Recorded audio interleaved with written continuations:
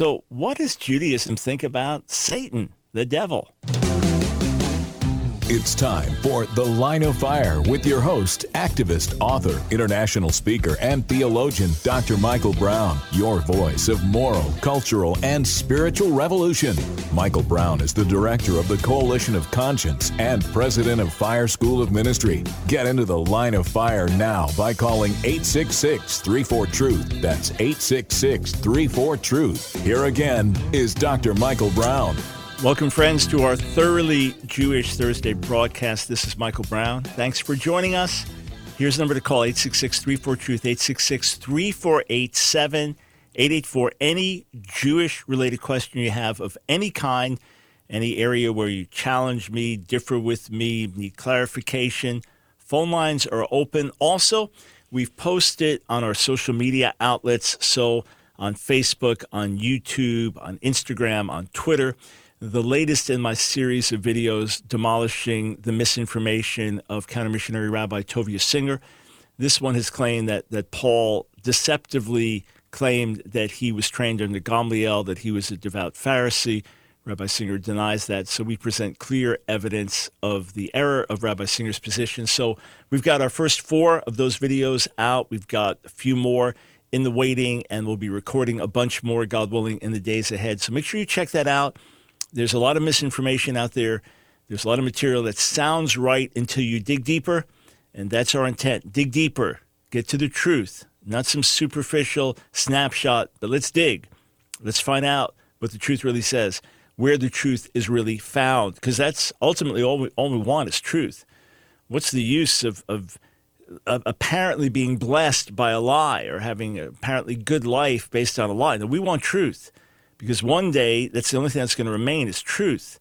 And if we've been standing on lies and falsehood and deception, it's all going to be blown away either in this world or when we stand before God. So I live 100% with every fiber of my being. As far as I'm conscious, I want God's truth, period. Wherever it leads, whatever that means. Let that be your prayer as well. Something I prayed over myself many, many times, that God would give me the courage to follow him in his truth wherever it leads, regardless of cost or consequence.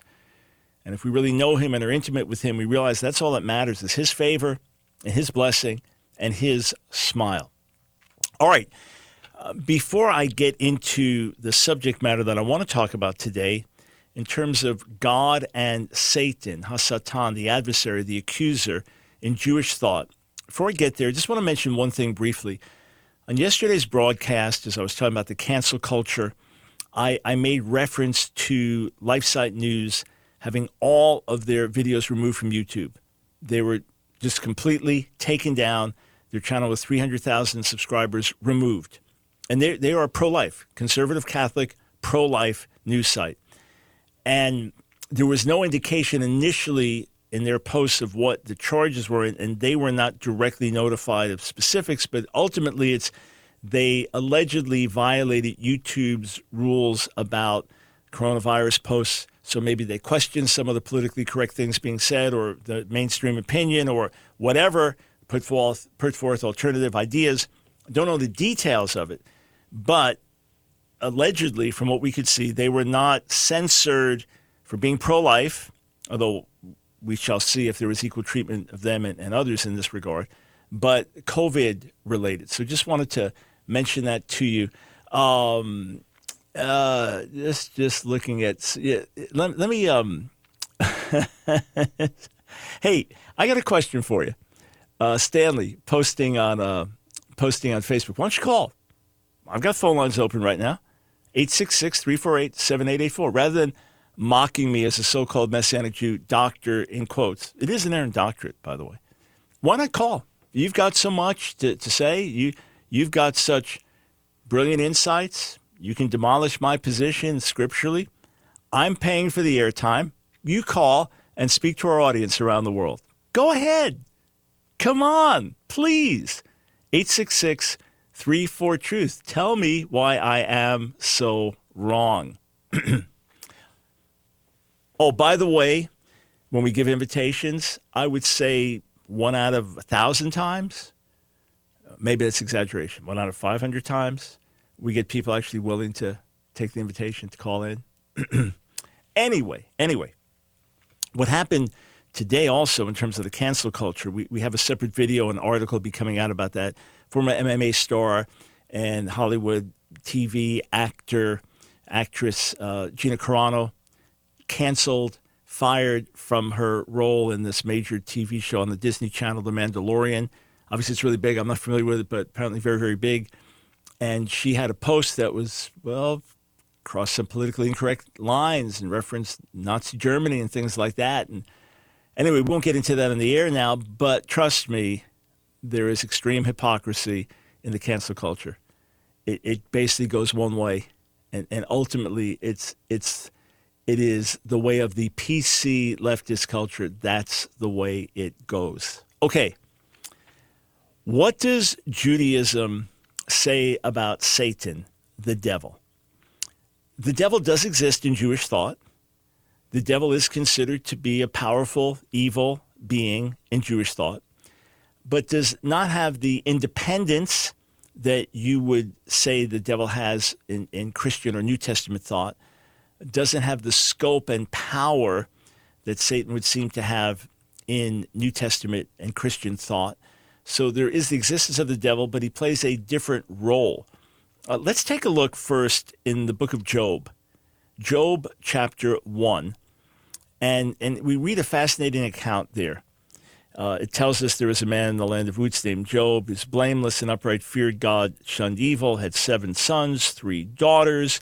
And the account goes on to tell us his possessions were 7,000 sheep, 3,000 camels, 500 yoke of oxen, 500 she-asses, and a very large household. That man was wealthier than anyone in the East. It was the custom of his sons to hold feasts, each on his day, set in his own home. They'd invite their 3 sisters to eat and drink with them. When around the feast days was over, Job would send word to them to sanctify themselves, and rising early in the morning, he would make burnt offerings, and one for each of them. For Job thought, perhaps my children have sinned and blasphemed God in their thoughts. This is what Job always used to do. The Hebrew says, "Vayhi hayom v'yavo b'nei Elohim yatsev al Adonai v'yavo gam hasatan b'tocham." So one day the divine beings, literally the sons of God, sons of Elohim, translated New JPS version, the divine beings. So they sons of means having this particular nature. So they have the heavenly nature, the nature of Elohim. So one day the divine beings presented themselves before the Lord, and the adversary, Hasatan, came along with them. So it has the definite article, the adversary. In other words, it is not the Satan. Satan is a proper name. But in Hebrew, Satan simply means adversary, and then secondarily accuser. So Hasatan came along with them. So he's among these divine beings, but he's separate from them. Vayomar Adonai Hasatan, and the Lord said to the adversary, Me'ayin tavo. So where have you been? Vayan Hasatan et Adonai. The adversary answered the Lord, Vayomer mishut ba'aretz u'mehitchalech bo. I've been going around the earth, scouting things out, going back and forth. Now, there are some who say that was his role, that was his divine role to go kind of like a spy on the earth. But because he is presented as the adversary, and what does he do? Revelation 12, he accuses the brethren before the throne of God, right? So this is the very thing he's doing here. He's basically saying, hey, I'm checking out things on the earth, and looks good to me. In other words, looks pretty evil to me. Looks pretty wicked to me. That's what's implied here. And the Lord says to him, have you noticed my servant Job? There is no one like him on the earth, a blameless and upright man who fears God and shuns evil. So God is drawing attention to Job, and this whole thing has a larger plan and a larger purpose, which I get into in depth in my commentary on Job. Job, the faith to challenge God, an extraordinary experience to write a commentary on Job and work through the text for many, many years. So the Lord himself brings Job to Satan's attention, because Satan's pretty much saying, hey, I got things where I want them. I like the way things are on the earth. Yep. Nobody's really going after God. No one's really serving God. And God, knowing what Satan is alleging, the adversary, Satan is alleging, he says, what about Job? What about Job? Nobody like him on the earth. And Vayan Hasatan et Adonai, and the Lord answered, and the adversary answered the Lord, Vayomar, and said, Hachinam yarei Yov Elohim. Does Job fear God for nothing? Is there no reason? Why, it's you fenced him around, him and his household, all that he has. You blessed his efforts to his possessions spread out in the land. But lay your hand upon all that he has, and he will surely blaspheme you to your face. And the Lord replied to the adversary, see, all that he has is in your power, only do not lay a hand on him. The adversary departed from the presence of the Lord. Okay, so, and then we know what happens in the verses that follow, that all of his kids are killed, all of his possessions are taken. It's one calamity after another. But he doesn't curse God. He praises God. The Lord gives, the Lord takes away. May the name of the Lord be praised. So the charge of the adversary that no one worships God just because of God's goodness and because of who God is and serves God out of love and reverence, the adversary's accusation is shot down. Because Satan is basically saying, look, they serve you, people serve you for the benefits. Even this superstar Job you're pointing to, he just serves you because you give him a good life. Take it all away, and he'll curse you. And of course, God won't do that because Job is not deserving to be smitten and judged by God. So God himself won't touch him. But in his providence allows the adversary to do it. So there are certain restraints that are put on him. All right, he can only go so far. He can't kill Job.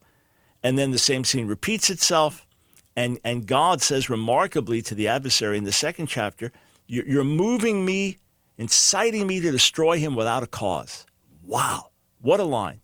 This is what God says to the adversary. The adversary says, oh yeah, skin for skin. Pfft, come on, he's still alive. He's got his health. Take that from him and he'll curse you. So God allows the adversary to smite him. Again, it's Satan who does that. It's Satan who carries out these ugly attacks on people. He allows him to do it, and then at this point, boils, a horrific condition, torturous from head to toe. He's now on the dung heap. He's nothing. He's nobody. And his wife, either out of compassion or frustration, either way, says, enough, just curse God and die. What are you still holding on to your integrity? The very thing God commended him for. God said to the adversary, he's holding on to his integrity. And the wife says, are you still holding on to your integrity? Curse God and die. Job says, you talk like one of the foolish women. We're going to receive good things from God, not bad. And with all this, Job did not attribute folly to the Lord. He did not speak evil of the Lord. It's an extraordinary passage, extraordinary 2 chapters. I spent so much time on it in the commentary because there's so much going on. But specifically, what does it tell us about Hasatan, the adversary in the Old Testament? How do we get from there to the devil of the New Testament? We'll talk about that when we come back. Take your calls also, 866-34-TRUTH.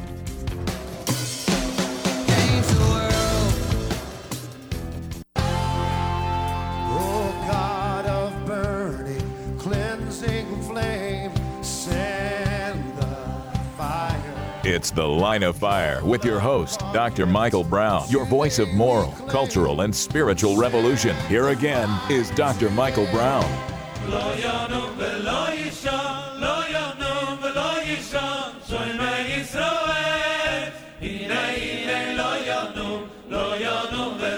Yeah, I was reading Psalm 121 in Hebrew a few days ago, and I just kept thinking of the beautiful Hasidic melody singing from the psalm that he who keeps Israel will neither slumber nor sleep. And may every religious and devout Jew around the world praying for God's redemption, God's forgiveness, God's mercy, individually, corporately, praying for the coming of Messiah, may their eyes be open to the full truth of God's love and God's goodness. So before we go to your calls, 866-34-TRUTH, going back to Scripture, there is a constant in the Bible, which is that God is God, and that even though he allows certain freedoms for his created agents, be they angels or humans, that he's still God. There are still boundaries. There are still restrictions. Human beings can only live so long. Human beings can only do so much. And there's obviously evil in people's hearts that God restrains. Otherwise, we would have wiped ourselves out as a race millennia ago. In the same way, even the devil himself has certain restraints. 1 Peter 5 tells us he goes about as a roaring lion, seeking whom he may devour. But then Paul writes in 1 Corinthians 10 that none of us have been subject to a temptation beyond what we're able to bear. In other words, God still puts protection around us. Otherwise, Satan would just wipe us out.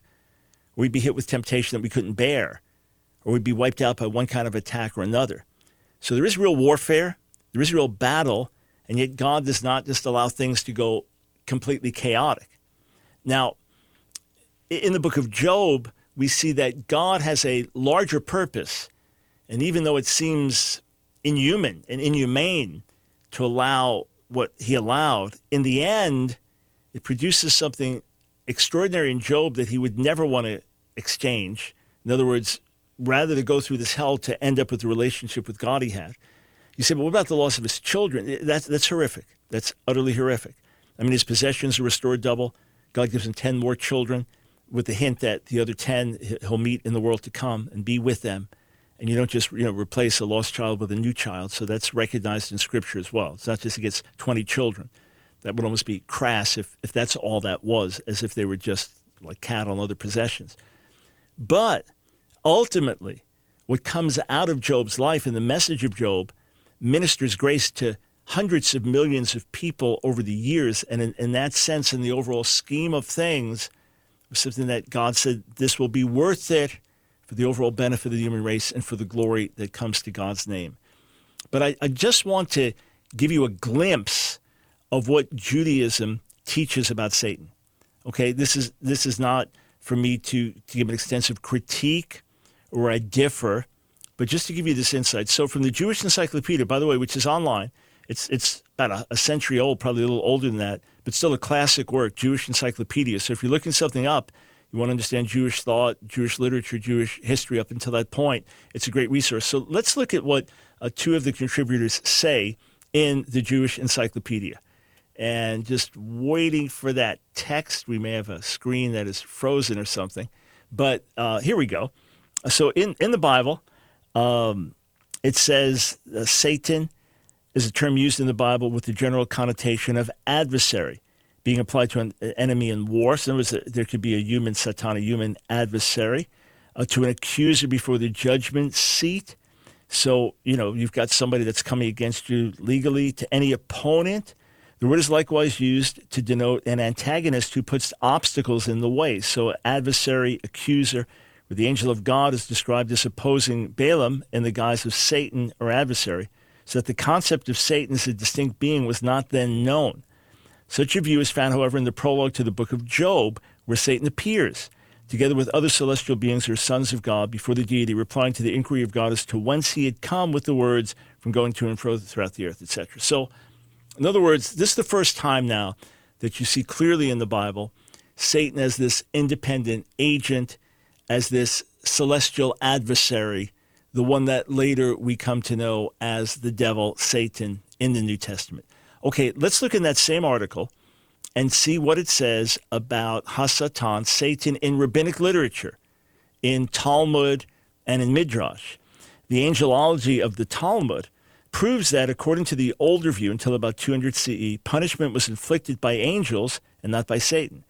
In the course of time, however, official Judaism, beginning perhaps with Jonathan, who dies 279, absorbed the popular concepts of Satan, which doubtless forced their way gradually from the lower classes to the most cultured. In other words, the popular beliefs became the mainstream beliefs. The later Midrashic collection, so collection of Jewish kind of homiletical thoughts on Scripture, the later Midrashic collection, the more frequent is the mention therein of Satan and his host. So older Jewish literature, not as much. Once you get into later rabbinic literature, more and more. The Palestinian Talmud, completed about 400, is more reticent in this regard, and this is the more noteworthy since its provenience, meaning where it comes from, is the same as that of the New Testament. Samael, the lord of the Satans, was a mighty prince of angels in heaven. Satan came into the world with woman, so that he was created and is not eternal. Like all celestial beings, he flies through the air and can assume any form as of a bird, a stag, a woman, a beggar, or a young man, etc. And then, interestingly, it says this: he, Satan, in Judaism, is the incarnation of all evil, and his thoughts and activities are devoted to the destruction of man. So that Satan, the impulse to evil, so Yetzer Hara, so in Judaism, it's believed you have a lower nature and a higher nature, so the evil inclination versus the good inclination. So Satan and the impulse to evil and the angel of death are one and the same personality. He descends from heaven and leads astray, then ascends and brings accusations against mankind. receiving the divine commission, he takes away the soul, or in other words, he slays. He seizes upon even a single word which may be prejudicial to man, so that no one should not open his mouth unto evil. In times of danger, he brings accusations. While he has power over all the works of man, he cannot prevail at the same time against two individuals of different nationalities. That Samuel, a noted astronomer and teacher of the law, would start on a journey only when a Gentile traveled with him, and so on. You can look this up online. It's free. Jewish Encyclopedia. Just look up the word Satan there, and you'll find it easily. There is that one Talmudic saying that Satan comes down, he leads someone into temptation, then he goes up before God and accuses them. Is that diabolical or what? Hey, I want you to do this. I think you really want to sleep with this other woman even though you're married. Hey, you steal this from the job. You do this. And then the moment the person does it, the same one that tempted the person goes up before God and says, look at what they're doing. Look, you should get them. Look at what they're doing. It's terrible. That is really diabolical nature, is it not? Now you say, well, what is Satan doing according to the New Testament? Because this pulls the veil back, tells us more of what's actually going on. Well, we know that his power has been broken by the cross and by the resurrection of Jesus. And that in Jesus, in Yeshua, we have authority and power over the devil. We understand that. At the same time, we understand that there's warfare and attack, and that we're in a fallen world, and that these bodies are ultimately fallen bodies, and that we will not experience complete and total victory over Satan until he is utterly vanquished and destroyed, and that's in the eternal age. He's bound during the millennial kingdom and then cast down forever, suffering, and no demon, no devil, nothing like that in the world to come to tempt or to pull us away. But we do have spiritual authority over him. We are not to be subject to him. We do not need to be slaves to fear the big bad devil's coming after us or his demonic hordes are coming after us. We know the warfare is real. We know there are real battles in the heavenlies. We know these things are not to be taken lightly. At the same time, Yeshua says, the end of Matthew's gospel, all authority in heaven and earth is given to me.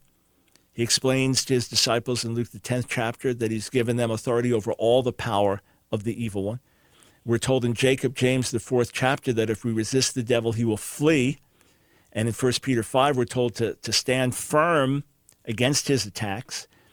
And then in Revelation 12, he's still doing what he's doing. He's making accusation. Now how does he do that? And I want to pause here for a moment, and then we're going to go to the calls and get to just spend the rest of the show taking your calls. I want you to think of this. Satan's the accuser of the brethren, right? It's one thing to constructively criticize, to say, hey, I take issue with this. This is unhelpful. Let's fix this. Let's do better. Accusation is pointing out fault with the goal of destroying and hurting, and then exaggerating and even lying. That's what accusation does. Satan does it, but often we're his lips, we're his voice, we're his tongue, we're his mouthpiece. The way we speak about each other on social media, the way we attack, the way we freely post things, we give our opinions, it's demonic. It's really demonic. It's ugly. It's wrong. It's destructive.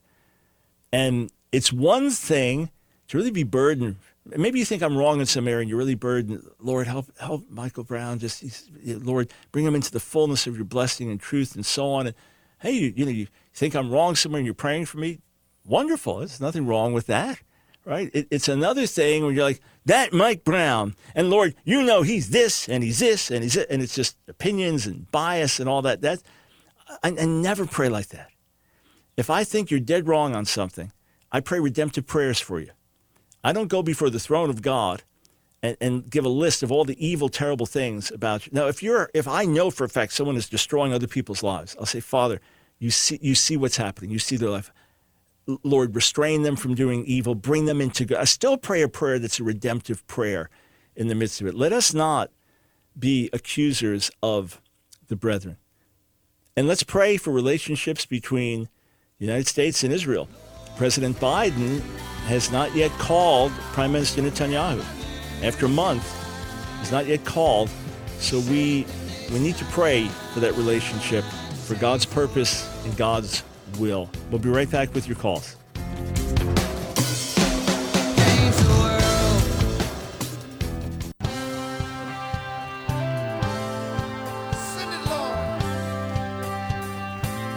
It's The Line of Fire with your host, Dr. Michael Brown. Get into the Line of Fire now by calling 866-34-TRUTH. Here again is Dr. Michael Brown.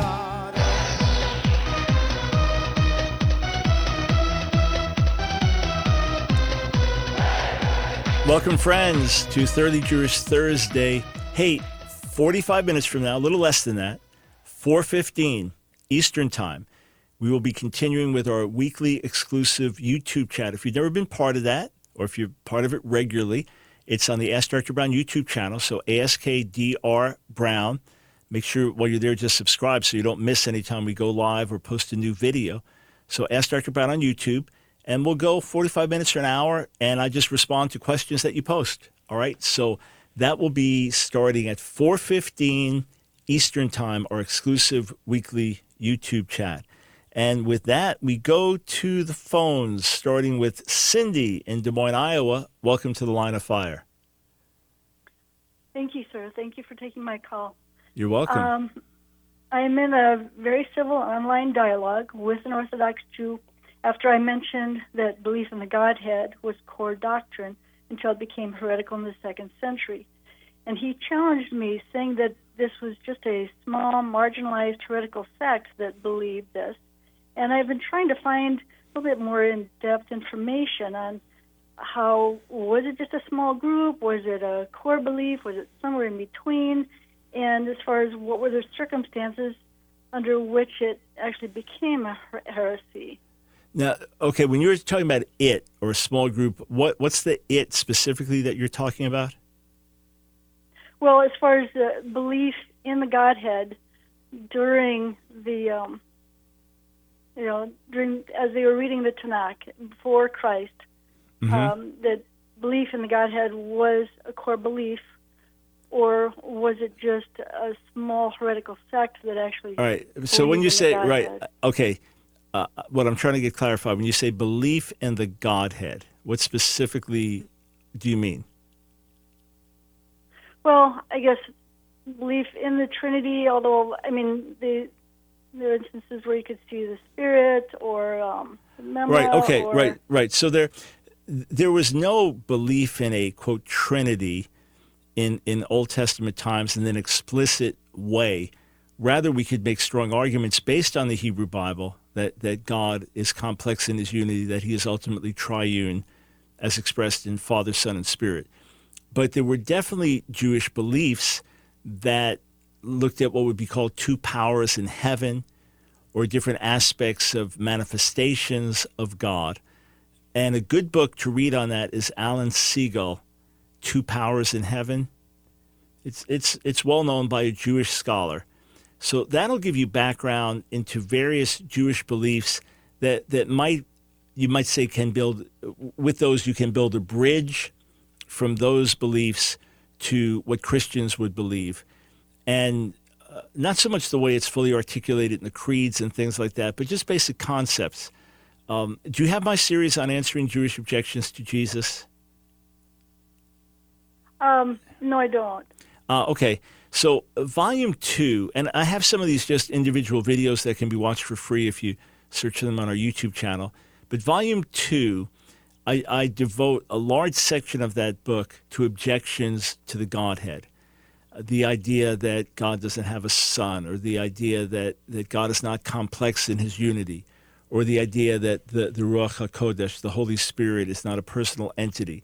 I devote a lot of time in Volume 2 of Answering Jewish Objections to Jesus to demonstrate that there are Jewish concepts. You mentioned the Memra, so God expressed by his word, or the word as a separate entity from God, or the Shekhinah, which is his manifest presence on the earth and yet is divine and yet separate from God. In Jewish thought, the Shekhinah carries some of the feminine aspects of God and goes into exile with God's people. And there are Hasidic Jews who pray for the reunification of God, meaning that Israel is fully restored from exile and then the Shekhinah is fully restored to God. Concepts like that, the Sfirot, the divine emanations, the 10 emanations, which comes later in Jewish mystical thought. But I get into all of those and then go back into the Hebrew Bible itself to see what it reveals in the angel of the Lord and things like that in terms of demonstrating God's complex unity.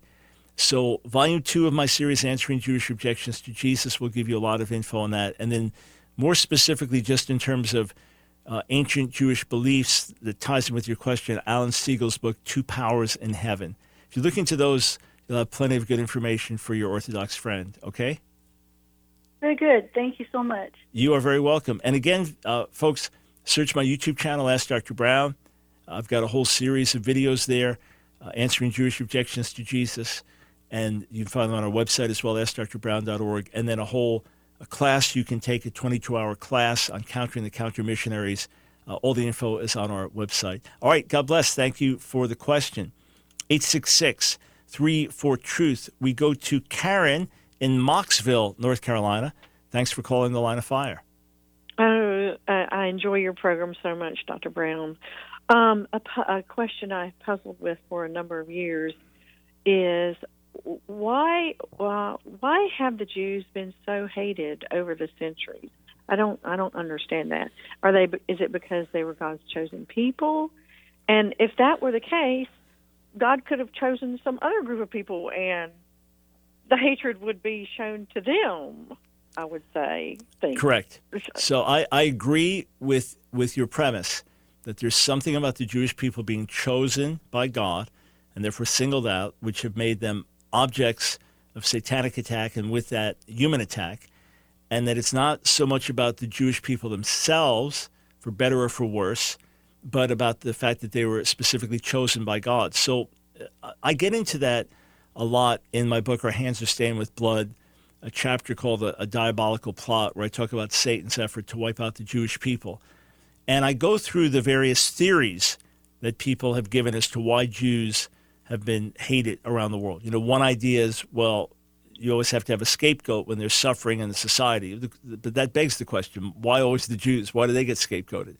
Then another is, well, Jews, because of practicing Judaism, are different, and people don't like what's different. True, but then how do you explain, say, Nazi Germany, where the Jews were thoroughly German, where they were, in many cases, more German than Jewish, thoroughly assimilated in so many ways, non-religious? Why were they hated? So that breaks down. Well, Jews control all the money. Well, through much of Jewish history, Jews have been impoverished. You know, the Fiddler on the Roof kind of story is very common in terms of Jewish Jews being impoverished and poverty-stricken through the centuries. So I go through the different theories and say, okay, none of these really work in a universal way where you can connect the dots, from one culture to another. And then you say, well, what about Deuteronomy 28, Leviticus 26, the curses for disobedience? Isn't some of this the result of Jewish disobedience? Yes, for sure. Amos 3:1, God says to Israel, you only have I known out of all the families of the earth, therefore I will punish you for your iniquities. So for sure, some Jewish suffering has been a direct result of Jewish disobedience, but much of it can't be explained on that level. And the over-intense hatred and the horrors of what happened through history have to go beyond Jewish disobedience. So for me, the bottom line is, because the Jewish people have been specially chosen by God, Satan specially hates the Jewish people.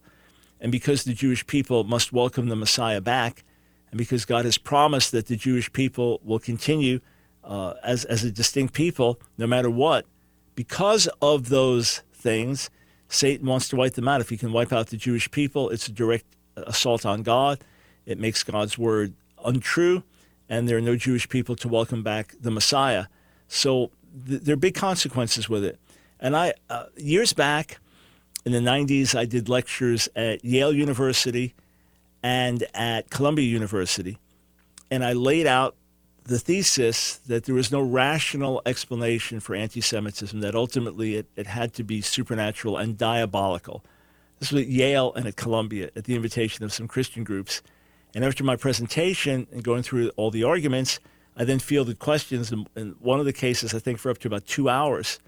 And nobody could come up with a better explanation than the devil did it. So, in fact, I remember one gentleman, I believe of Swedish descent, at Columbia, who posited a thesis that it was apparently supernatural, but that was just because we did not know more. And his ultimate thesis was aliens were behind it. I said, that's one of the best answers I've heard so far, because it acknowledges there's no rational explanation. But then I demonstrated to him why the alien idea didn't work either. And he accepted my argument. So, yeah, it's a serious issue. It does not mean that Jews are not guilty of things. In other words, if someone takes issue with some of Israel's policies, that doesn't make the person an anti-Semite. If someone is working with a Jewish businessman and the guy's dishonest, you say, yeah, that guy's dishonest, because you call an individual Jew dishonest doesn't make you an anti-Semite. But to be an anti-Semite is to demonize the Jewish people as people, to falsely accuse them as a people, to paint these broad pictures of Jews as a people, or to demonize and delegitimize Israel as a nation. That's what crosses the line. And we really see Satan raging. My newest book, Christian Anti-Semitism, talks about this rising again in our own day, right in America, right within the church. So we must expose it and snuff out that false ideology and pray for Israel's protection, as well as for Israel to turn to the Messiah. So that's your answer. Chosen by God and therefore especially hated. Mm-hmm. Okay. All right. Well, thank you so much. You're welcome. You very much. You're welcome. You know, the other thing that I get into when I've given these lectures are in Our Hands Are Stained with Blood and Christian Anti-Semitism, those two books, is the irrationality of the charges, the irrationality of the attacks, the craziness of some of the stuff that's said about Jewish people. And we keep hearing it over and over and over again. And that is partly because it's satanically inspired. In other words, the lie becomes even bigger, becomes even more extreme, even crazier. If you've ordered Christian Anti-Semitism and you have the book, if you enjoyed the read, please post a review on Amazon and anywhere else where you have access, Goodreads, etc. Let other folks know, because we will have the bashers. It hasn't happened yet, but invariably we'll have the bashers and the attackers. People don't even read it, but the anti-Semites will be attacking it. So if you've been blessed by the book, a great way to help spread the word, tell friends on social media, take a picture of it, hold it up, say, hey, I'm reading this. I encourage you to read it. And when I say blessed, I mean it's disturbing content, but it's true. And it does end with triumph. Jesus, Yeshua, is coming back where? To Jerusalem. There's a reason for it. If you don't have the book yet, it's available everywhere. Christian Anti-Semitism, Confronting the Lies in Today's Church. All right, we'll be right back with your calls. Shake the nation, change the world.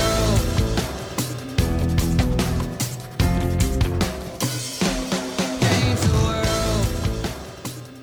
It's The Line of Fire with your host, activist, author, international speaker, and theologian, Dr. Michael Brown. Your voice of moral, cultural, and spiritual revolution. Get into The Line of Fire now by calling 866-34-TRUTH. Here again is Dr. Michael Brown. Have you ever heard Messiah has come?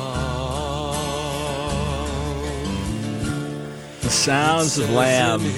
Yeah, those blessed me decades and decades ago. The crucified Lamb. Michael Brown, welcome to The Line of Fire, 866-34-TRUTH on this Thoroughly Jewish Thursday. So less than a half hour from now, 4:15 Eastern Time, we continue on the Ask Dr. Brown, ASKDR Brown YouTube channel. So join me for our exclusive weekly chat. Every question of every kind we get asked, we just tackle as many as we can. All right, let us go back to the phones, and we go to Lauren on Long Island. Where on Long Island specifically, Lauren? Stony Brook. Stony Brook. Yeah, we lived in St. James, and I taught at a ministry school in Stony Brook for a few years in the 80s. Oh, wow. You've lost your accent, Dr. Brown. Yeah, I did. Long ago. You know, it actually started a little when I started teaching there in my late 20s, and we had people from different parts of America, so it was just around more students and others who didn't have the heavy New York accent. Yeah. And then the director was from Scotland, and he would always The lived in some. International Baptist. Yeah, and he would kind of always make fun of my New York accent and stuff, and coffee, and you're gonna. So I think just little by little, and then living out. Yeah, but trust me, if you ever see my demeanor at the airport, always pushing, hustling, moving, I still got the New York spirit. Oh, that's great. Thank Yeah. you. Yeah. My question is in regards to your thoughts on the social justice gospel and black liberation theology that's prevalent in so many evangelical churches today, especially in mine, in a university community, and how it relates to anti-Semitism.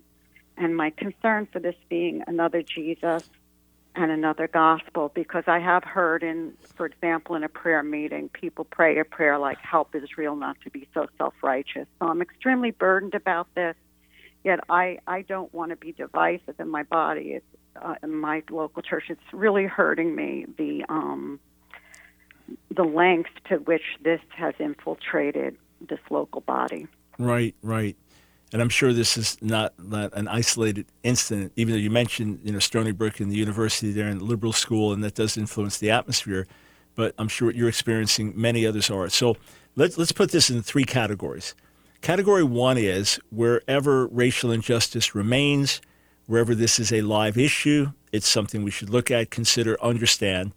And I was at a call with some leaders the other day, and the concept of Make America Great came up, and one of the black brothers said, hey, it means something very different in our community than in yours, and he was saying, I hate the direction things are going in America with gay activism, with abortion, other things like that. He said, I'm conservative in the culture wars. He said, but on the other hand, it's never been better to be a black in America than now, So we want to always be sensitive to history, hear things through different perspectives. That's good. And just my callers over the years have educated me in terms of life experience I didn't have. I've never been racially profiled. I don't know what it's like to grow up in certain environments and have certain viewpoints just based on the color of skin, because I didn't live through that myself. So even though I know it exists, it's just helpful to hear from others. So you don't want to react against what could be a valid cause or concerns about mistreatment of police or the justice system. Yeah, let's look at that, examine it. That's one thing. A second thing is a liberation gospel, which really is another gospel. It is not redemption through the cross. It is not based on the universality of human sin and the need for a savior. It is really a political pushing back against perceived injustices and somehow draping the gospel in that. And that really does get off track very, very seriously. So we put separately the issue of racial injustice or inequity where it remains. Let's look at that, examine it, understand it, and move forward together to fix it. That's one thing. Second thing, a liberation gospel, black liberation gospel, or the larger agenda of the BLM movement with Marxist ideas and things. That's a separate category, and that's really dangerous. And then the third one is that often with this is the demonization of Israel. That the equivalent to black Americans or the equivalent to Native Americans would be the Palestinians. This is the way it's looked at. And the equivalent of white supremacist America is genocidal, evil Israel. So everything is painted in a very caricatured way. Rather than recognizing Jewish suffering through the centuries, rather than recognizing Jewish history as slaves in Egypt, rather than recognizing Jews being expelled from country after country over the years. When Jews learn American history, it's not in 1492, Columbus sailed the ocean blue. When they learn their history, it's in 1492, all non-baptized Jews were expelled from Spain. So there's just a different perspective. Two out of every 3 Jews in Europe wiped out in the Holocaust. So to make the Jewish people now the evil occupiers, the genocidal apartheid state is of course very destructive, and failing to recognize the larger issues involved. So it's really a matter of conversation, education, dispelling myths, pushing past stereotypes. Maybe people grew up and their friends who were richer and better educated were Jews, so there's kind of an unconscious bias against Jews. I remember, Lauren, during an outpouring of the Spirit that took place in the early 80s that I was part of, that friends started coming to Nancy and me to confess bad attitudes that they had had for years. And I remember one of them telling me the Jewish kids in his class were always smarter, and he resented Jews, and he carried that resentment towards me. I was shocked to hear it. This is a brother in the Lord. So you never know what underlying things there are as well. But do your best to have honest conversations. And if you can, and there's a an ability to hear each other, great, you can move forward. If not, if it really gets extreme, sometimes you just have to, step back. It's unfortunate, but we are going the way of a lot of extremes these days. Thank you. Yeah, and one last thought, Lauren. If you can get your friends or folks in the church to recognize Jewish history, in my book, Our Hands Are Stained with Blood, is an eye-opener. People understand what Jews have suffered through history. No, it's not just make Jews into victims, but to say, hey, look, we've been through our share here. Let's look at things differently together. Hey, thanks for the call. 866-34-TRUTH. No, we don't go there. Let us go to our friend Eddie in Madison, Connecticut. Welcome to the Line of Fire. Dr. Brown, nice opening today with Job. That's just what we were fighting about this week. Well, talking about in the Bible study. But here's what I thought, Dr. Brown. When you said that Job was an upright guy, a servant of the Lord, it made me think this. I said, okay, God and Job, the relationship is sound, it's strong, it's beautiful.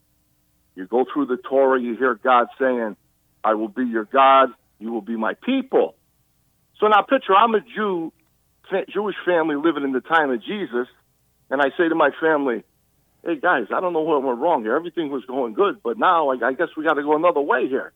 My family said, what are you talking about? I said, listen, all the stuff in the past with God, everything was good with us, but now it looks like we got to go this new route here.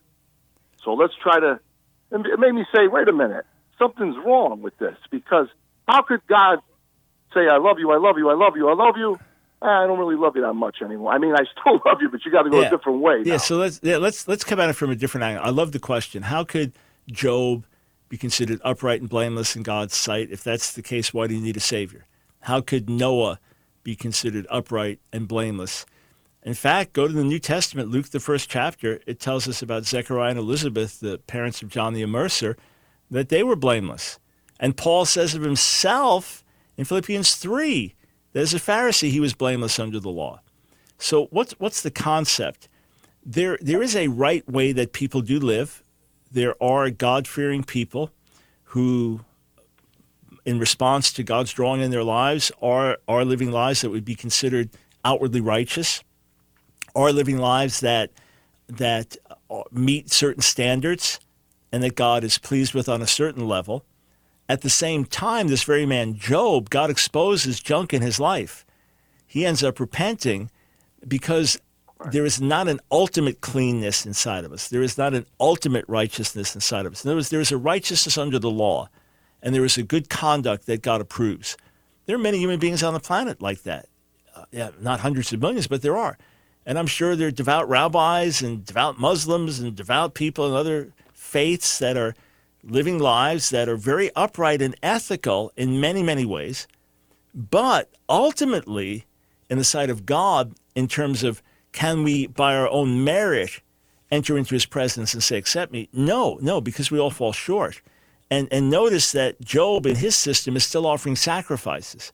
So even under the law, there was atonement that was there. It was always part of it, right? It was always part of it. We see Noah in the Bible is not perfect either.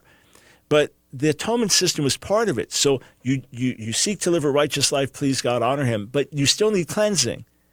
And ultimately, when you see catastrophe after catastrophe happen to our people as a people, and exile and destruction in the temple, you realize, okay, we need a Messiah. We need help. So it's always going in the same direction. And so much of the Old Testament narrative is to get us to recognize we need help. We're not as healthy as we thought. We're sick. We need a physician. And that's why in the fullness of time, God sends the Messiah.